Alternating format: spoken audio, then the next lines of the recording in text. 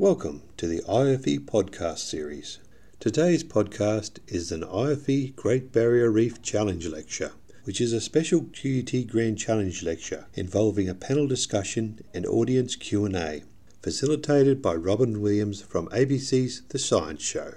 The group of 5 panel members include Professor Matthew Dunbabin, who is Professor of Autonomous Systems at the Institute for Future Environments at QUT, as well as Chief Investigator of the Australian Centre for Robotic Vision. Dr. Erin Peterson, who is a Principal Research Fellow and IntelliSensing Enabling Platform Leader at the Institute for Future Environments at QUT. Associate Professor Karen Vella, who is Senior Lecturer of Urban and Regional Planning at QUT. Professor Peter Harrison, who is Director of the Marine Ecology Research Centre. And Dr. Paul Hadisti, who is Chief Executive Officer of the Australian Institute for Marine Science. This special event was recorded on Friday the 10th of August and is entitled Working Together to Secure the Future of Our National Icon. We hope you enjoy this Great Barrier Reef Challenge Lecture. So this afternoon, as I said, is a very special lecture. We've got a number of very interesting and informative panellists that are going to be talking to us about the reef and the future of the reef.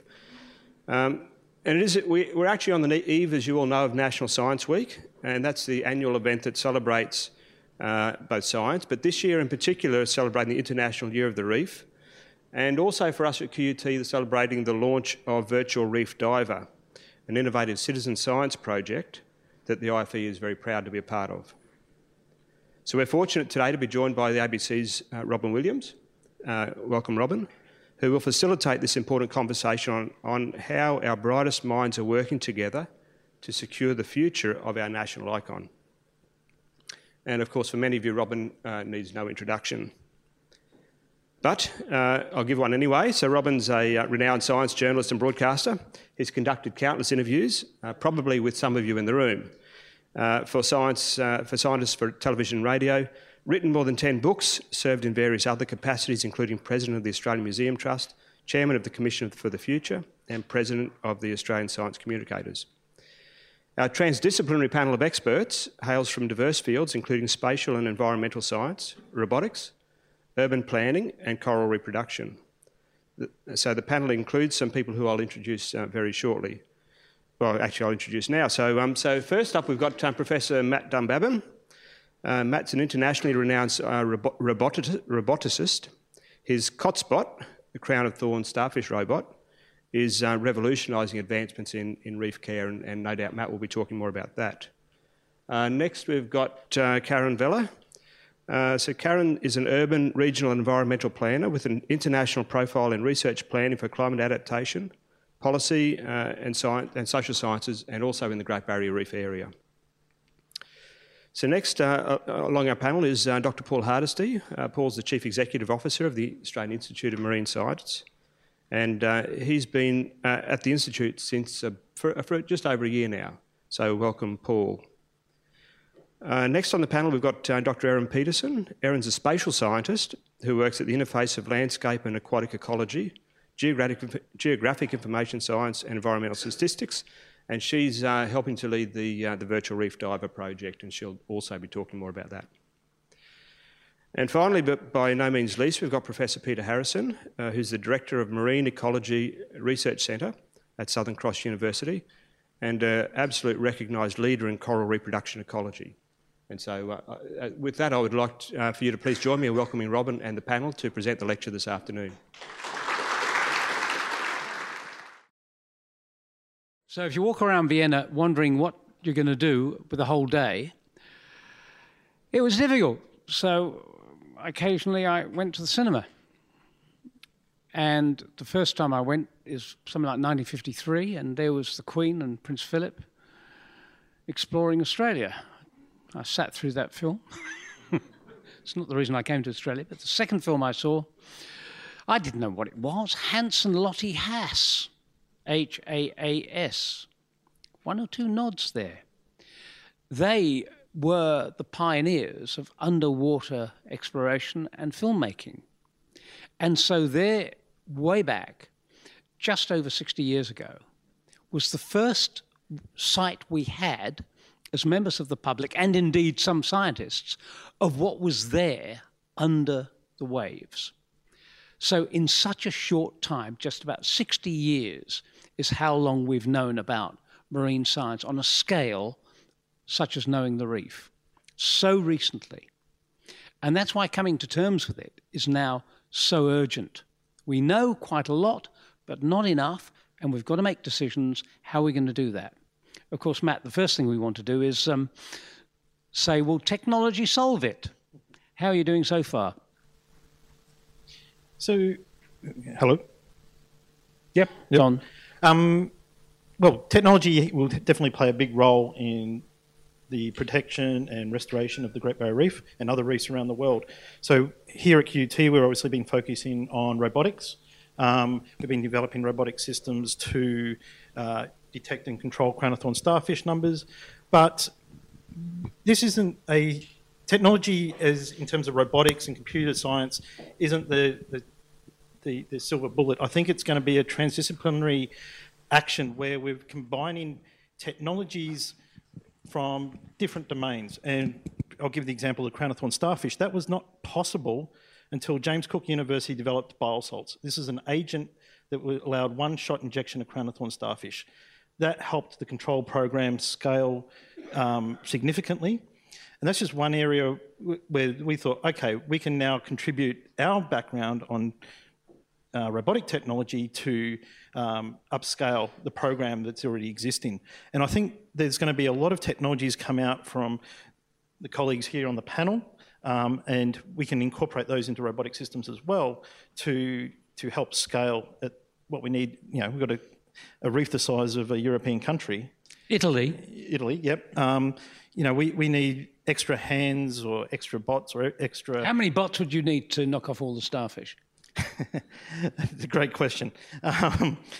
Well, initially we were actually looking about 50 just to start, even just looking for where they are, you know, where the hotspots are and help control and manage those numbers. But we could need hundreds, in the future. I think the story I keep hearing is that the reef, like any natural system, reacts to too many hits. If you've got starfish, if you've got temperature, if you've got overfishing, if you've got runoff, that is too much for one reef to survive. So any contribution you can make is additive, and that's where you come in. Absolutely. I think we're developing tools to help with those cumulative effects. If we understand the cumulative effects, we can try and create mitigations against them. Karen, if knowledge of marine science is relatively young, what about the knowledge of how people behave, how they get together, how they unite to form an opposition to destruction to save the reef? How much do we know about that? If only we had 60 years worth of knowledge and research to help us in that space, we'd be so much further down the track. And the reality is that we've had about a third of that, if we're lucky. So about 20 years where we started thinking about the social dimensions of understanding our complex Great Barrier Reef, and the social side of the Great Barrier Reef is just as complex as that beautiful reef structure itself.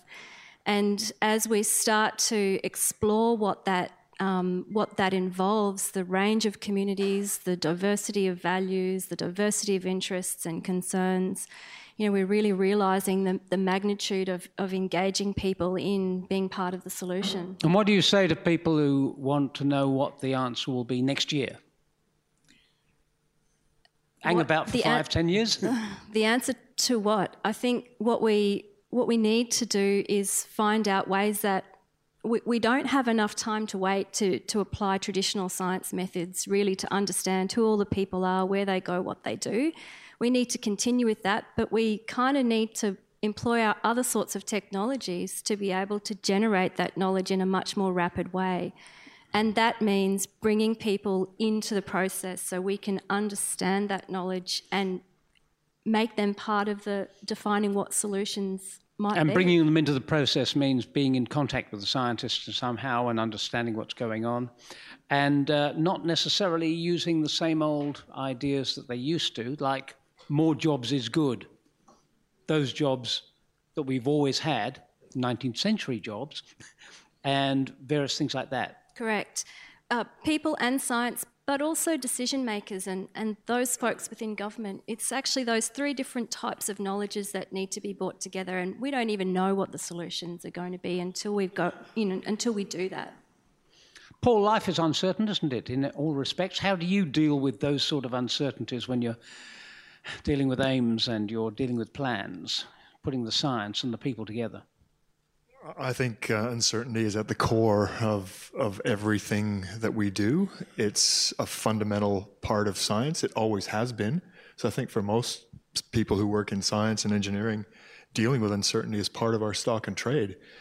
So I don't really think that this is a whole lot different. I think some of the uncertainties are perhaps larger when we're talking about the reef and the future of the reef and what we can do collectively and individually to help the reef. But fundamentally, dealing in an uncertain world is what we have to do every day. And really, it's about how you do that. You have to actually embrace uncertainty and use it to your advantage, and there are ways of doing that. And so we're actually engaged in a number of projects that do exactly that. I'll ask you what they are in a minute, but one of the problems is that you, as a reasonable scientist, are dealing with not 100%ers. Now, when I was reading yesterday, Andrew Bolt, when I was reading the Australian newspaper the day before, they had, I think, 5 articles all saying the same thing, one of them by Ian Plimer, saying 100% no problem. Now, scientists don't deal in 100%ers unless it's life or death. You know, how do you deal with a public debate where people go around saying something is 100% not happening? Yeah, that's a difficult question. Look, as the CEO of the Australian Institute of Marine Science, we are the nation's national marine science agency, and our job is to provide the best available scientific advice to government, to industry, to anybody who needs it. And that's what we've been dedicated to doing for 45 years. We've specialized and worked on the reef for 45 years, and we've never really varied from the fact that we have to provide the very best available information. And to do that with an object the size of Italy, that's so complex and so varied and such a complex social construct that sits around it, there is always uncertainty. So to deny it is, well, scientifically ridiculous. You're going to suggest a couple of measures that you are taking now. One of the things that we're doing at the moment with partners, many of which are represented in this room and on this panel, is that we've been asked by the federal government to do a major feasibility study into whether or not interventions, active interventions on the reef to help protect it in the future are feasible, whether they're scientifically possible, whether they're valid, what the costs might be around these things, what the benefits would be, whether they're socially acceptable or not, and what kind of governance structures would have to be put in place to make those work. So we're right at the beginning. We're saying we're looking at all of the possible things we could do and trying to determine whether or not they are feasible and desirable for society. I mean, we're literally at that stage, right at the beginning, because intervening in such a beautiful and well-known natural system is in itself fraught with potential controversy. What I tend to do is recommend certain journals where people can get reliable information, and it just so happens that the editorial in the New Scientist this week sums it up in terms of the problems we have with climate change and effects on the reef. It's a very brief editorial, but God, it's got a punch. Similarly, the cover story in this week's Economist, which has got, I think, probably the best coverage of science of any general magazine. I happen to know the people who write the stuff, and they're amazingly smart. And the cover story is, are we losing the battle against climate change? And both the editorial and the pages inside are devastating in their directness. So when you see all the propaganda elsewhere, I would say, please read these other things and tell me what you think. I mentioned citizen science. We heard about citizen science in the intro. Now, it just so happens, if I may ask you about citizen science before what's going on this week, the chap who helped invent citizen science was the same fellow in Cambridge who invented the term scientist, Dr. William Whewell, who worked with citizen scientists in 1833, roughly, on tides and got them together, and it was quite wonderful. It just so happens when he was, and I think this is worth bearing in mind, that when he was inventing the term scientist to answer a question from Coleridge, the poet, who was rather concerned about the fact that now scientists got their hands dirty, didn't just sit on dunes in togas having pure thoughts. So what do you call these people? And so Whewell said, oh, I think we should call them a scientist. Somebody objected, it sounded too much like atheist, but it went through nonetheless. And then he said he first used it because he wanted to call a certain person a man of science, but she was a woman. So he decided to say scientist. So the first person in the English-speaking world to be called in history was Mary Somerville. The first scientist to be called such was a woman. Hence my asking you. What's happening with citizen science at the moment regarding the reef? Well, I mean, I'm not an expert on citizen science, but I do lead the Virtual Reef Diver project. And so this is a project that we released just earlier this week for National Science Week, and it essentially allows us to tap into the power of citizens on the ground and online to help us classify underwater images. And that's really powerful. So today, when I came into this panel, we had 64,000 images that had been classified since Monday. And this project will go for a year. So that just gives you an idea of what power citizens have to contribute. If we can find a way to have them contribute in a scientifically vigorous way, that we can use that information to make better management decisions. And I'm hoping, Karen, that you take some consolation in this, because if you've got those many people working with scientists on real research, being involved like that, one's despairing about democracy and all that sort of blockage, well, looks rather different, don't you think? I think people are looking for a way to be involved, and this is a great example of an opportunity to actually get involved and be part of the solution by generating data that can be used. So yes, I think it's very optimistic. Erin, I know you're not an expert necessarily on this, but can you rely on the kind of observations that citizens make? Well, the answer to that is yes and no, because every person's different. So some people will give us really highly accurate data and others weren't. But I think the more important question is we need to ask is, why are we trying to train citizens to give us perfect data? Instead, I think what we need to do is change the paradigm so that when we're doing monitoring, we don't need perfect data. And so we don't need data that's been collected fit for purpose or data that's standardized in some way. And that is in no way saying that we don't need these very high quality long-term data sets that AIMS collects. I'm just saying that we need to find a way to design a program so that we can tap into the efforts of, private industry, reef operators, community and citizen science groups, and bring that data together. And also account for the uncertainty in that data. And we can do that with math and statistics, and that can extend to new technologies. So with the RangerBot and QUT, they're taking underwater images and videos as they move through the environment, and we can use those.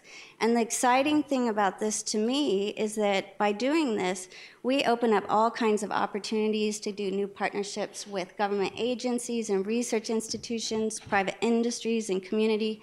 So everybody out there has a way to contribute in a positive and scientifically rigorous way to monitoring and management. It's like building a movement. Yeah, well, it feels like that sometimes. Yeah. Peter, was it the same in the Philippines when you were there looking at this sort of thing? In terms of citizens and science, yes. So we've, in the Philippines, I've been working in the Philippines, funded by the Australian Centre for International Agricultural Research, looking at using millions of coral larvae to increase the rates of coral recruitment back onto highly degraded reef systems that have been smashed for decades now by blast fishing.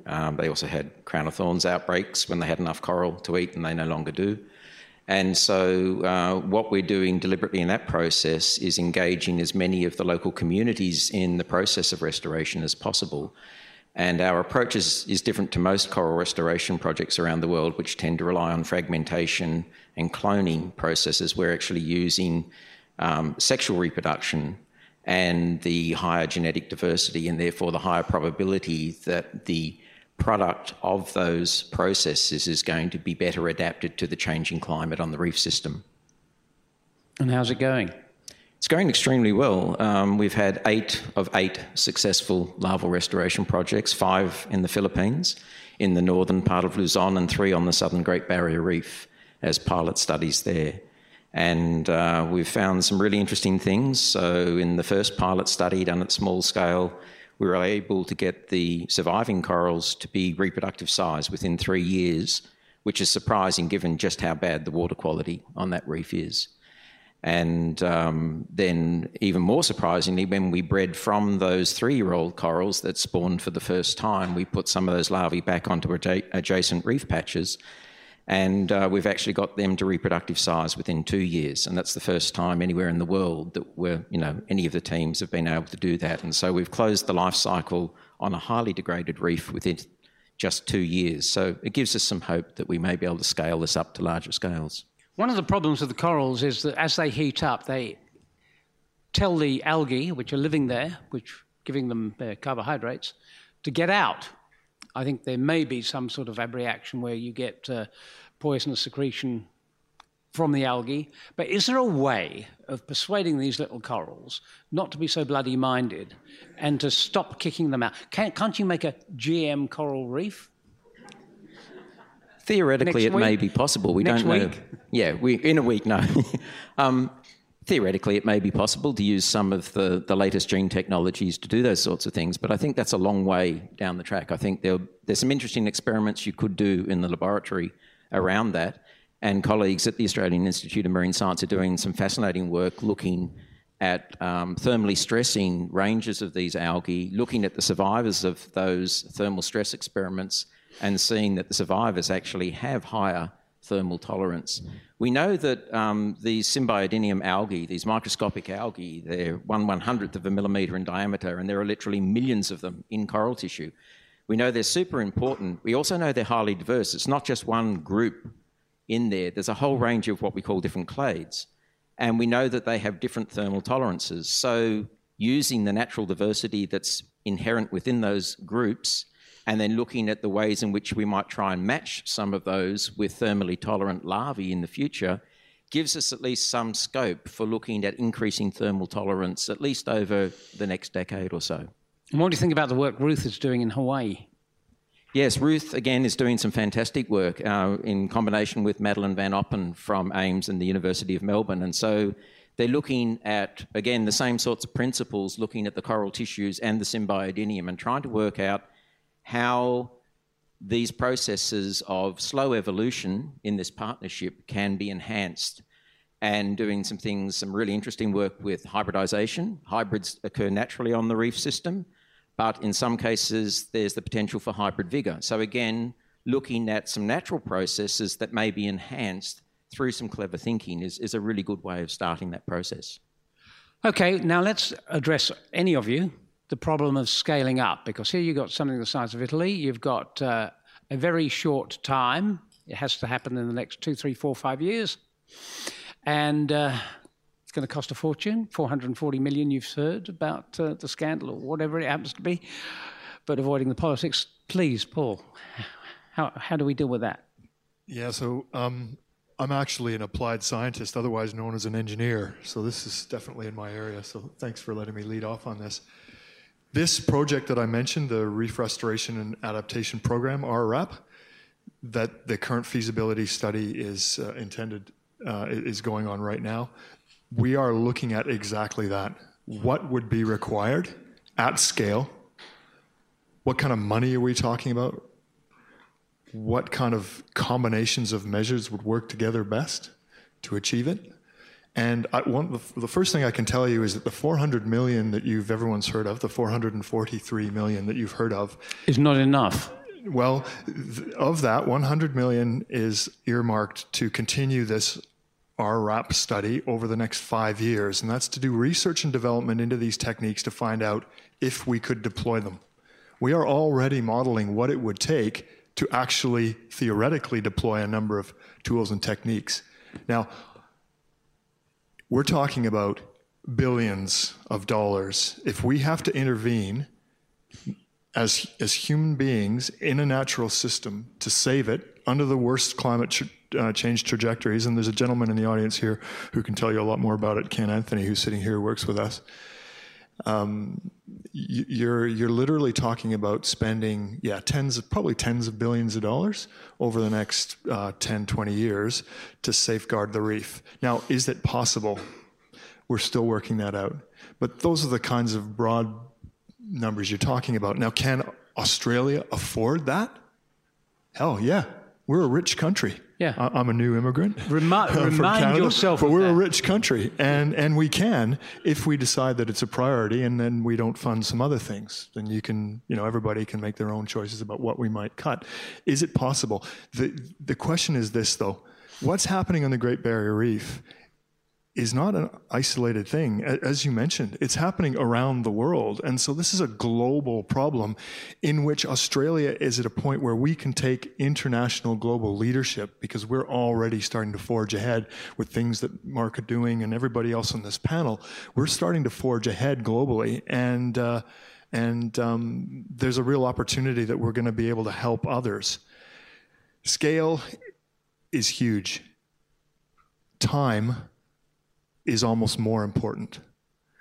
What we're already finding is that every year that goes by, the window of opportunities for different methods close. So a lot of the methods will only work under certain temperature conditions. So the longer we continue to raise global temperatures, the smaller those windows become. So it's not only a physical scale issue, it is an issue of compressing time. There's a temporal dimension to this, which is accelerating in the wrong direction, that makes this a very, very difficult challenge. I can't underestimate, you can't underestimate it. This is a very, very difficult challenge. It's like back in the 60s, putting a person on the moon. It's the same. It's a huge challenge. And we did it, and we can do it. 50 years ago. Yeah, next 50 year. years ago. 50 years ago next year. We did it. Now, Karen, when it comes to small achievements, obviously you can't solve the whole problem at once. How important is it to solve part of the problem and have something, real examples you can look at somewhere, however small? I think it's really important, absolutely. I said before, people want to feel optimistic. They want to be doing something, and solving small problems helps you take a step in that longer direction. It can feel overwhelming when we hear about where we're heading and the trajectory that we're on and what needs to happen. It's an overwhelming sense of what needs to happen. But by scaling it down, really understanding what local technologies might work, understanding what the risks or benefits might be of employing different technologies, and trialling those and learning from that, and then using that knowledge to upscale, I think is actually part of the solution and what we need to do. And to make it a political example, look what you can do, let's do it more. Now, I want to ask you an outrageous question, but you're an engineer, you won't mind. It's not about robotics. It's about the fact that, for example, you had the reef was saved in half because the cyclone caused rain in the south and the rain kept it cool, so you didn't get bleaching right the way through. What if you used geoengineering and did something that helped, not cyclones, but rain somehow cooling from the sky? Is anyone talking about that much? Yeah, so I think that's some of the options that are being considered in the Reef Restoration Project, and Paul might be a better one to actually answer on that, because, terraforming or even atmospheric cloud seeding, those are all options. Yeah, so cloud brightening, putting very thin layers of shading materials on top of the water during those key few weeks when the bleaching potential is highest. There's a whole range of possible interventions that are in that geoengineering physical cooling category that we're looking at. And there's also something called a Gaia effect. I'm not being mystical, but both forests and the sea, through what comes up from the surface, affects the local climate in various ways. So there's lots to study in the subtleties thereof. But what about other ideas that may make a difference? What sort of things are going on that we haven't heard about so far? Much? Paul, you keep going. I don't want to. And then Pete. Because the RAP program is actually exploring a lot. So yeah, there's a huge range of things. So we've mentioned the physical interventions. There's also the restoration piece. So when reefs are damaged, and it's the kind of the work that you were describing before, but when they're damaged, what happens is you end up with piles of rubble. The coral dies, and it just collapses and turns into rubble, and it's not stable, and it's really hard. You're the expert on this. I'm just a lowly engineer. Yeah, okay. But it's hard for them to land and settle and grow on that. So there's a whole range of interventions that are not particularly sexy, if you want to use that word, but they're about creating surfaces that are stable where those larvae can land and regenerate. And so that's very much an engineering problem. And again, if you think about it, doing it at scale, it's really an interesting problem. So there's all that restoration piece, but then there's the stuff that I think maybe you should talk about, and that's the making corals better able to adapt to future conditions. So there are a range of different restoration techniques that have been trialled around the world, and the most common one, as I mentioned before, is fragmentation. And unfortunately, even when groups and community groups have been involved in restoration projects, for example, in Fiji, there was tens of thousands of outplants created, and they got wiped out by a bleaching event because of low genetic diversity. Similarly, a colleague of mine, Professor Omori in Japan, has worked with a local community in the southern part of Okinawa for more than 5 years, and they outplanted 150,000 fragments of 72 species, and unfortunately there was mass die-off of that during the most recent marine heatwave. So again, that just reinforces this process that if you rely just on relatively few genotypes in the process, you're increasing the risk that many more of those corals will die in future. So the other approaches to take are to look at sexual genetic diversity and using sexual processes. So in addition to that, there's another really interesting innovative technique that's been developed out of Moat Marine Laboratory, Dave Vaughan and colleagues there in the US. And one of the difficulties with restoration is most people rely on fast-growing branching corals, which grow pretty quickly. They're really important habitats for tens of thousands of species. They increase biodiversity on these reef systems. But the slow-growing corals are also really important. The problem is they grow so slowly that they don't achieve sexual reproductive size for many, many years. And some of the slower-growing species, it may be more than 10 years. So when you start getting mass die-off of very large, old, slow-growing corals, it creates a real problem. There's a real gap in terms of what really is happening in terms of restoration on a reef system. So Dave Vaughan's group have been doing some innovative stuff where they're what is colloquially termed reskinning. And what they're doing is taking fragments, but instead of just planting the fragments out on the reef and hoping they will grow, they're replanting the fragments onto dead corals or onto dead surfaces and getting sideways lateral growth. And because they're from the same genotypes, they're fusing together and they're reskinning these dead corals. We don't know yet how successful that will be in terms of highly productive sexual units in future, but there's a promise there. So again, some of the lateral thinking around some of these processes is really quite interesting. You wanted to add to that? Karen first and then... All right.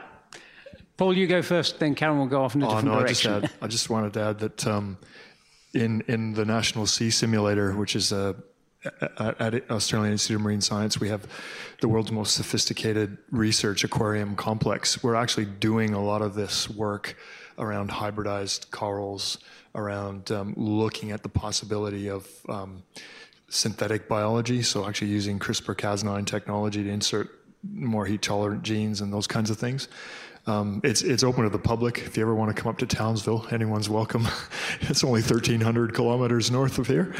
Yeah, so there's some pretty amazing stuff going on in terms of what's possible.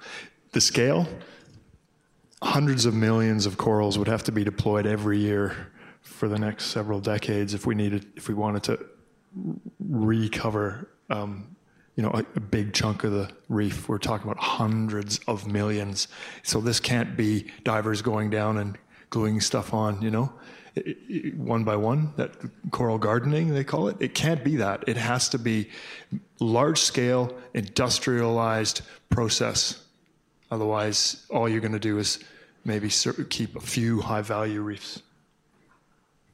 Karen. Of course, the other thing that we're trying to do is understand how we can take pressures off the reef, particularly pressures from catchments, but also how we can adapt to mitigate the effects of climate change.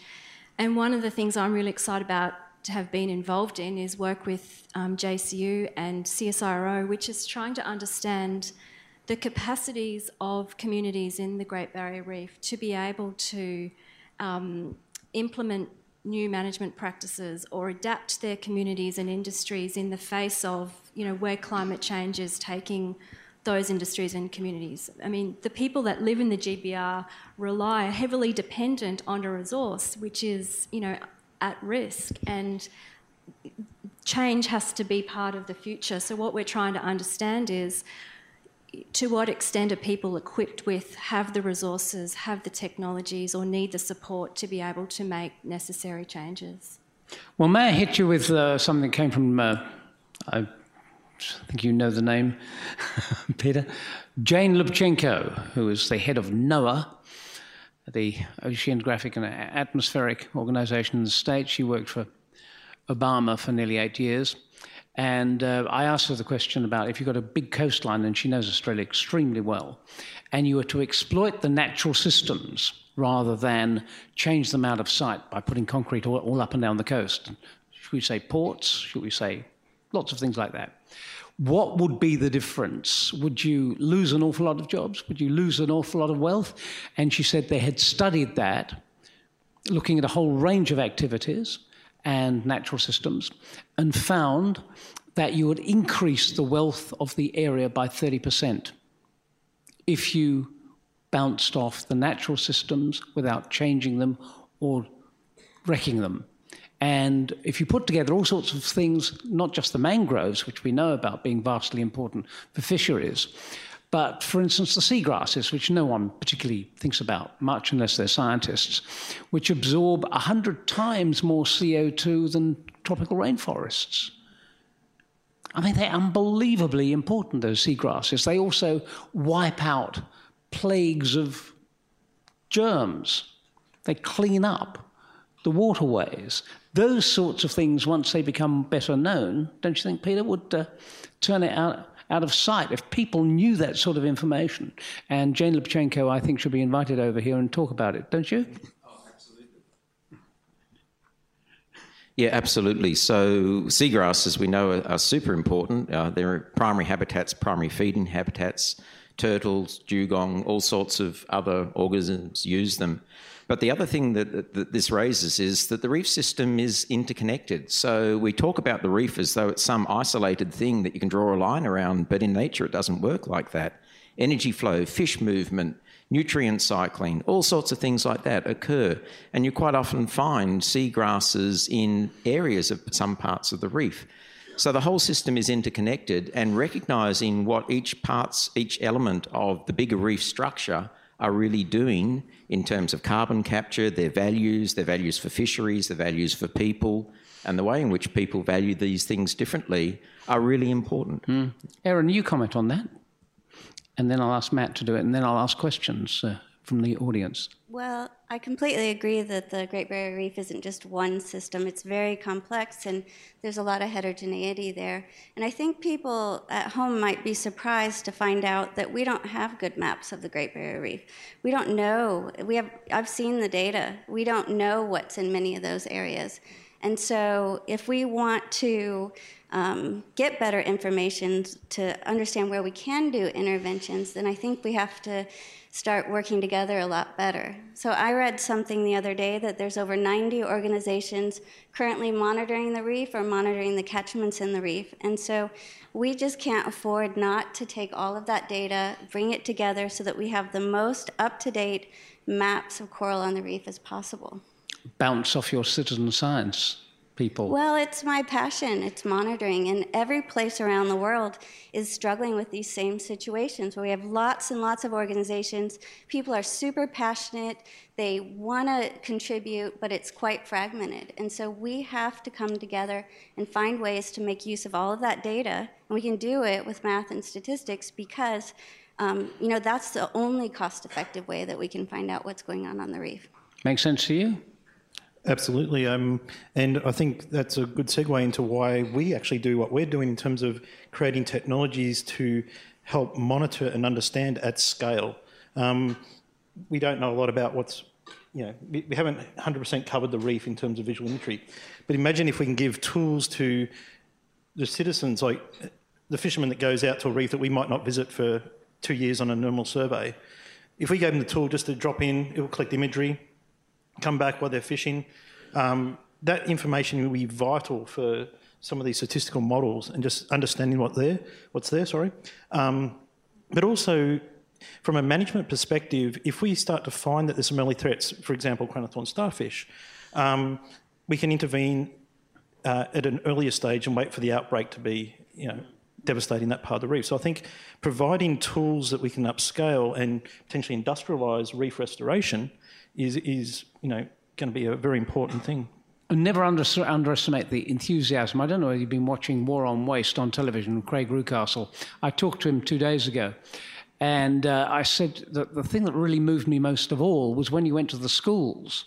And it's quite easy to get all the kids to go, yeah, Ray. But nonetheless, what they got was a real response. The kids are dying to get on with it because they hear so much bad news about how things can't be done. Get them going, and it makes a huge difference. And on that note, put your hands up. Any questions? There are microphones around somewhere. Yes, please. Interesting discussion as we look into the deep waters of the reef and its fascination, but I just want what happens when we look west, look up into the catchments. We're hearing lots about the impacts and the need to solve, but it'd be great to look at some of the source issues. Like we talk about interventions, you definitely need the interventions, and it's called catchment management. It's sort of missing from the debate today, but I know Karen's been busy working in that space, understanding the governance, but it'd be great to have the high tech happening up in the paddocks and all those riparian zones. Great opportunity. Absolutely, and so we work, there's researchers here and all around the country. For example, Peter Grace here is working on technologies to improve water quality. So if fertiliser and nutrient runoff is an issue, we try and stop it at the source.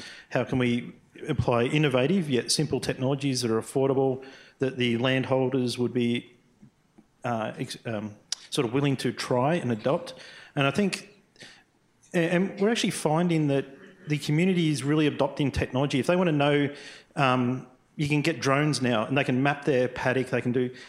if we can create more tools that tell them, okay, this is a potential erosion site, or early warning that you're actually over-fertilising or under-fertilising certain areas, that's important information that they can get in real time. And I think we're going to be moving there, and I don't know. Well, I could just add to that. So I think one of the challenges in the catchments is that, we have in situ sensors for things like air quality, but they're not as well developed for streams. So temperature sensors are inexpensive. They cost about $100, but we don't care about temperature. We care about turbidity, nutrients, and pesticides. And the cost of those sensors has not come down enough so that we can distribute them through the catchment and find out where the sources are. I mean, we have early adopters who want to do the right things, but there's a lot of people there that aren't doing the right thing.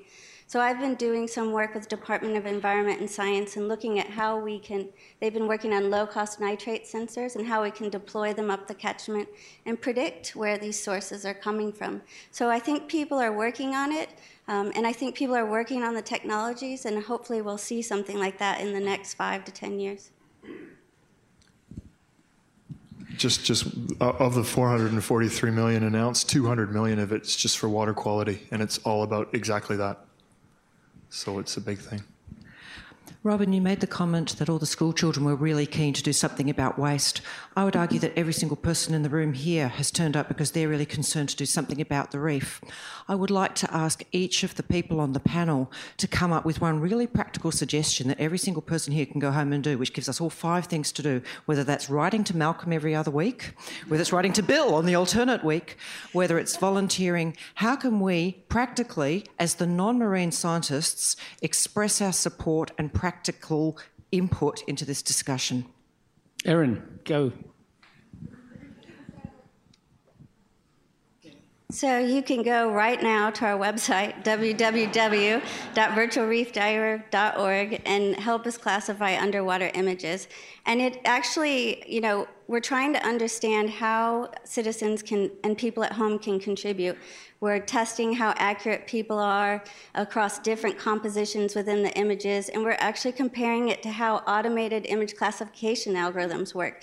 So it's really an experiment for us as a sort of scientific community to find the right place where we can depend on citizen science data. So classify some images. Who's next? Matt, one thing. I'd say walk home, let's stop climate change. Yeah, I have to have a think still, sorry. Yeah, Matt, look, if we stay on the current global emissions trajectory, business as usual, and by the way, we're accelerating, our emissions globally are accelerating now. They haven't plateaued, they're actually increasing. There won't be a reef as we know it in the next couple of 2-3 decades. Won't be there. So one thing, write to your representatives, write to your government, buy 100% renewable energy, cut your emissions, and push everyone else to do it. Otherwise, nothing else really matters. Karen. So I'd say most people in this room are probably involved in some sort of local action group or citizen science group or local environmental group. I would encourage everybody in the room to have a conversation with somebody who's not in the room about this challenge and about the role that we can all play. Peter, have you said something yet? No, I haven't. Most of the good ideas are gone. Yeah, obviously all of those are really important. I guess one of the other things, if we take a different perspective, there are some areas of the reef that are still gorgeous. And they are World Heritage, and they are really important. So go and see the reef while you still can, and tell everybody about it. Share all of those beautiful images, your experience, network as hard as you can, as well as doing the writing, as well as doing the reduced carbon footprint, going off-grid, getting solar. All those things are really important. It's not one thing that needs to happen. But the connection to the reef, it changes your life when you see it. Explain that to people in conversation, in your social media, and in the way you vote. Changed my life in 1954, seeing those, having bunked off school, seeing that movie, Hans and Lottie Hass, in the Red Sea, underwater, not that deep, but I've never forgotten. Microphone, just one here and one over there. There you are. Well, this is a terribly simple, non-scientific question, really, but how do you start to see the reef? I mean, at some level, the obvious answer would be to go to Townsville and Cairns and book on some tourist boat or something, I imagine. But that's not how we engage with most of the things we get up close and personal with. How can just ordinary people start to engage more with the reef without it being a one-off major tourist trip? Erin. Well, this isn't a really deep answer, but about how people connect to the reef. But on our website, the Visualization and E-Research Lab here at QUT has developed an app that which you can download from Google Play Store, and used with Google Cardboards, and it serves up 360-degree images of real reefs. So people can actually see what they look like and experience what it feels like to be immersed. I mean, it's artificial. It's not, you should still go out with your local dive operator and experience the reef. But I think it's really important because people have never seen a reef have an idea of a movie star, the movie star reef, on David Attenborough's shows where they have perfect lighting and it's very shallow and these very vivid colors. And in reality, reefs, very healthy reefs are, maybe have muted colors and they look quite a bit different. So people can actually immerse themselves and see what a real healthy reef looks like. Also, doesn't have to be the Great Barrier Reef. We have great reefs off the coast of southeast Queensland, so that would be a great way to get out and experience the reef. Flinders Reef, just north of Brisbane, would be a great place to go and experience a reef. And WA, some of the best reefs in the world are off the coast of Western Australia and up in the top end. Gigantic reefs, yes. There was one over there, yes, please. Who's going first?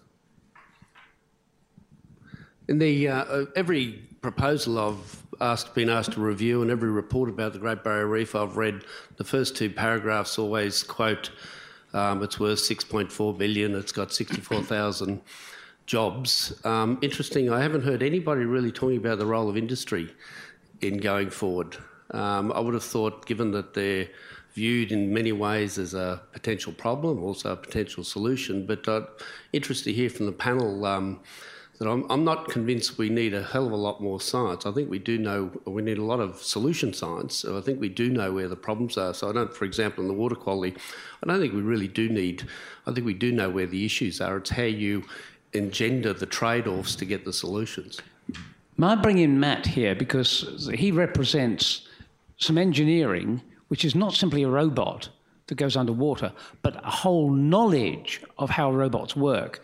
That is a future industry over and beyond, I would have thought, some of the 19th century industries that we keep on trying to keep. Yeah, absolutely. And there's going to be, the only way we can actually go at scale at some of these techniques that we're looking about is industrialization of coral breeding technologies and other restoration techniques. And I know that the group is looking at engaging industry and getting, getting consultants to actually come up with concept ideas about how you actually scale this. And I think there is going to be new industries come out. There's going to be, technology companies, there's going to be reef restorations companies, empowering the tourism industry to take an active role. It could become an eco-tourism opportunity to actually help restore reefs. So there's going to be a lot of technologies and a lot of opportunities to actually create business models to help potentially offset the cost, but actually implement at scale. Erin? So there's obviously the industries that Matt's talking about, but I think there are other ways to engage with industry, and I think the model that the Great Barrier Reef Foundation uses is excellent. So those might be industries who don't develop technology for reefs. It could be an insurance company, but they want to partner with researchers to create solutions. So, we're talking about billions of dollars, but there are companies that are willing to partner with us and share some of that cost, and I think we should take advantage of it. Yes, over there, you have a mic. Yes, I have seen in the Botanic Gardens remnants of coral that was dragged up there, I think, when they made the river deeper. So we've had coral reefs, obviously, off Brisbane, and presumably that was in warmer times, and presumably it's died off. If climate change is here to stay and it gradually gets warmer further south, does that mean that we're going to have nice reefs off Brisbane, or is the underwater topography not suited? The Great Barrier Reef won't migrate south. We just don't have the same shelf space and water depth and clarity and those sorts of things. So it is an idea that gets out there occasionally. But I think your question's really interesting because locally, I think it's about 6,000 years ago, sea level was slightly higher in Moreton Bay. It was a more marine system. And these rather sensitive, fast-growing acropora corals were the things that dominated the reef. I've actually dived lots of places in Moreton Bay, And yes, given the numbers of sharks and the horrid water, it's some of the worst diving I've done, apart from diving on now dead reefs everywhere. But there are some quite spectacular coral formations in Moreton Bay. So around Peel Island, for example, there's brain coral communities that I've never seen the like of anywhere else. Myora Reef has one particular species of Acropora branching coral in great abundance. And so we know from the subfossil record that these reefs were much more interesting, if you like, thriving to a much higher degree when Moreton Bay was more marine. As more and more freshwater influence came in and more estuarine conditions, higher rates of mud, and now since human settlements and industrialisation, we've got much more sediment, much more nutrient and all sorts of problems in Moreton Bay. We know that those systems have changed. So again, I guess that gives you, a very important clue that corals are actually really important sensors in our marine system. And when corals start to turn up their tentacles and die, we know something serious is happening. And of course, there are so many thousands of different species. You know, the ones you see obviously are just the surface, but thousands of them altogether. Biodiversity is almost as big a problem as climate change in this world. Absolutely, and it's the loss of biodiversity before we can even discover it. So we don't know how many species are on reef systems around the world. There are various estimates, and they sort of average at around 1 million species on global reef systems. But the point is, we know that globally 60% of reefs around the world have either already started disappearing or are so badly threatened they won't exist in a couple of decades. In Southeast Asia, the centre of marine and phyletic diversity on our planet, 95% of the reef systems there are either already trashed or under such immense human pressure that they won't exist as functioning reef systems within 1 to 2 decades. And that's where the centre of the world's marine biodiversity is. So with the loss of that, it's not only the loss of corals, remember, it's the loss of the function and the biodiversity associated with those corals, which is crucial. A couple more questions, then we must stop. Yes, please. One over there. Hi. You've mentioned the international significance of the reef, but it's Australia's burden. Should it remain this way, or should we spend the political capital in getting other nations on board? There's a big international effort. There's something called the Global Coral Reef Initiative, International Coral Reef Initiative, ICRI, of which Australia is a key founding member.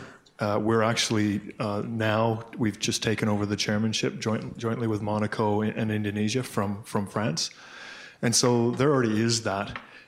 However, you've got to understand that a lot of the reefs in the world, that particular ones that were just described, are in countries that are not nearly as rich as we are. And the wherewithal in those countries to do anything significant is limited compared to countries like Australia. So it's not a burden, it's a treasure. It's ours.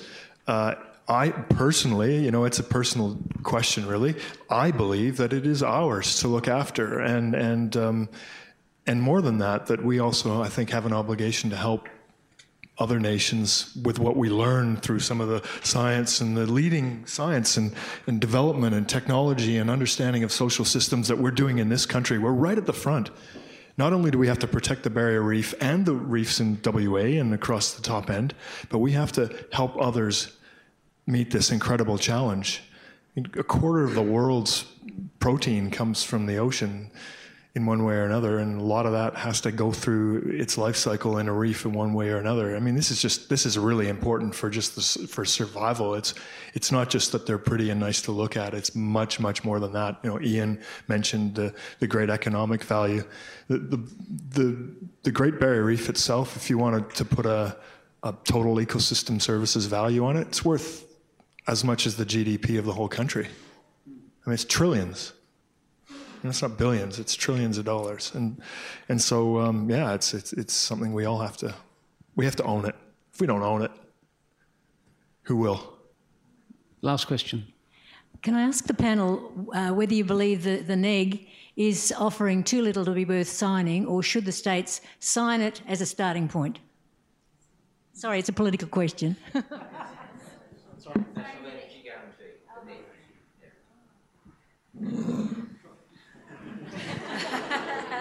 That's a hard one.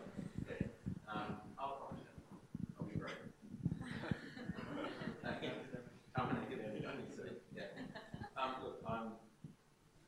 I'm obviously not expert in that process, but from the impartial records that I've read about it, it doesn't seem to be adequate, and it doesn't seem to be focused in the way we need to be in order to make real change in the way our society functions and uses its energy and generates its energy.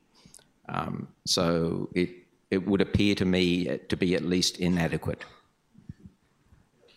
Karen, you're about it. Do you want to add to that? What do you think? Is it better than nothing? People are saying, right, it's 10 years and nothing has happened. Do we not need a starting point somewhere? It's obviously far from perfect, but is it better than nothing?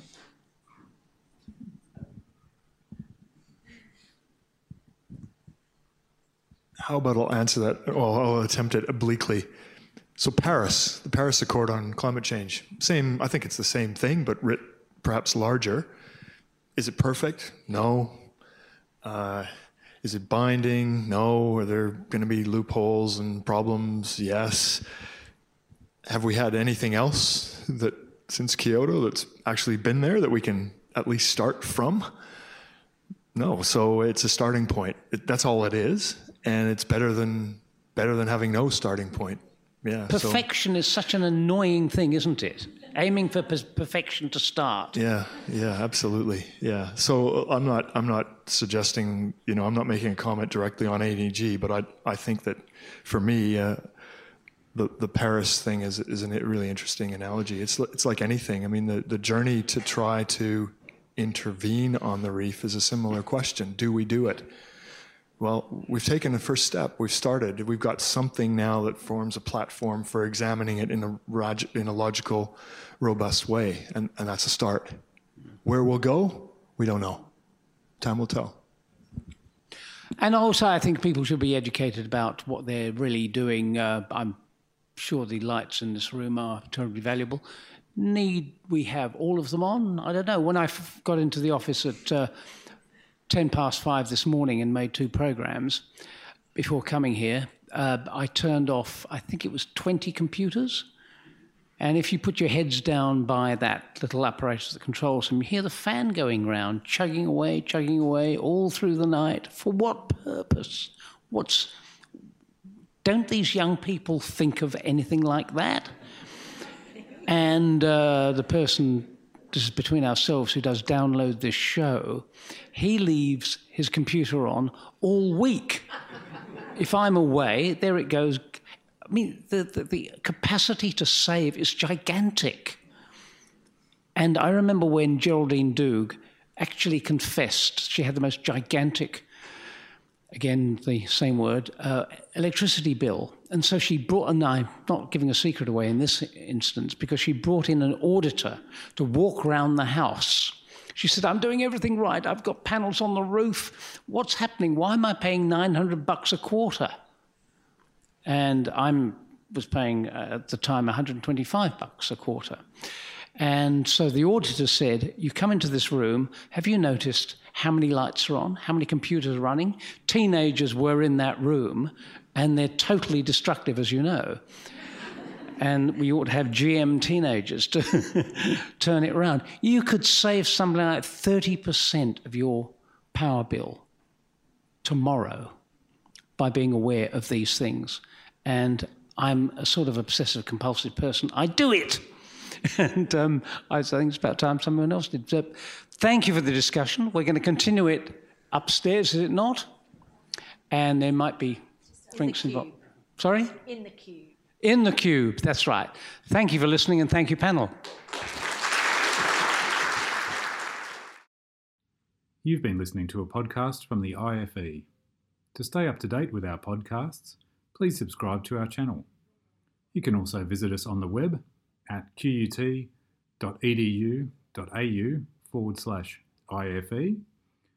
and we're also on Twitter at IFE_QUT, and also on Instagram at IFE.QUT. We really hope you enjoyed this IFE podcast.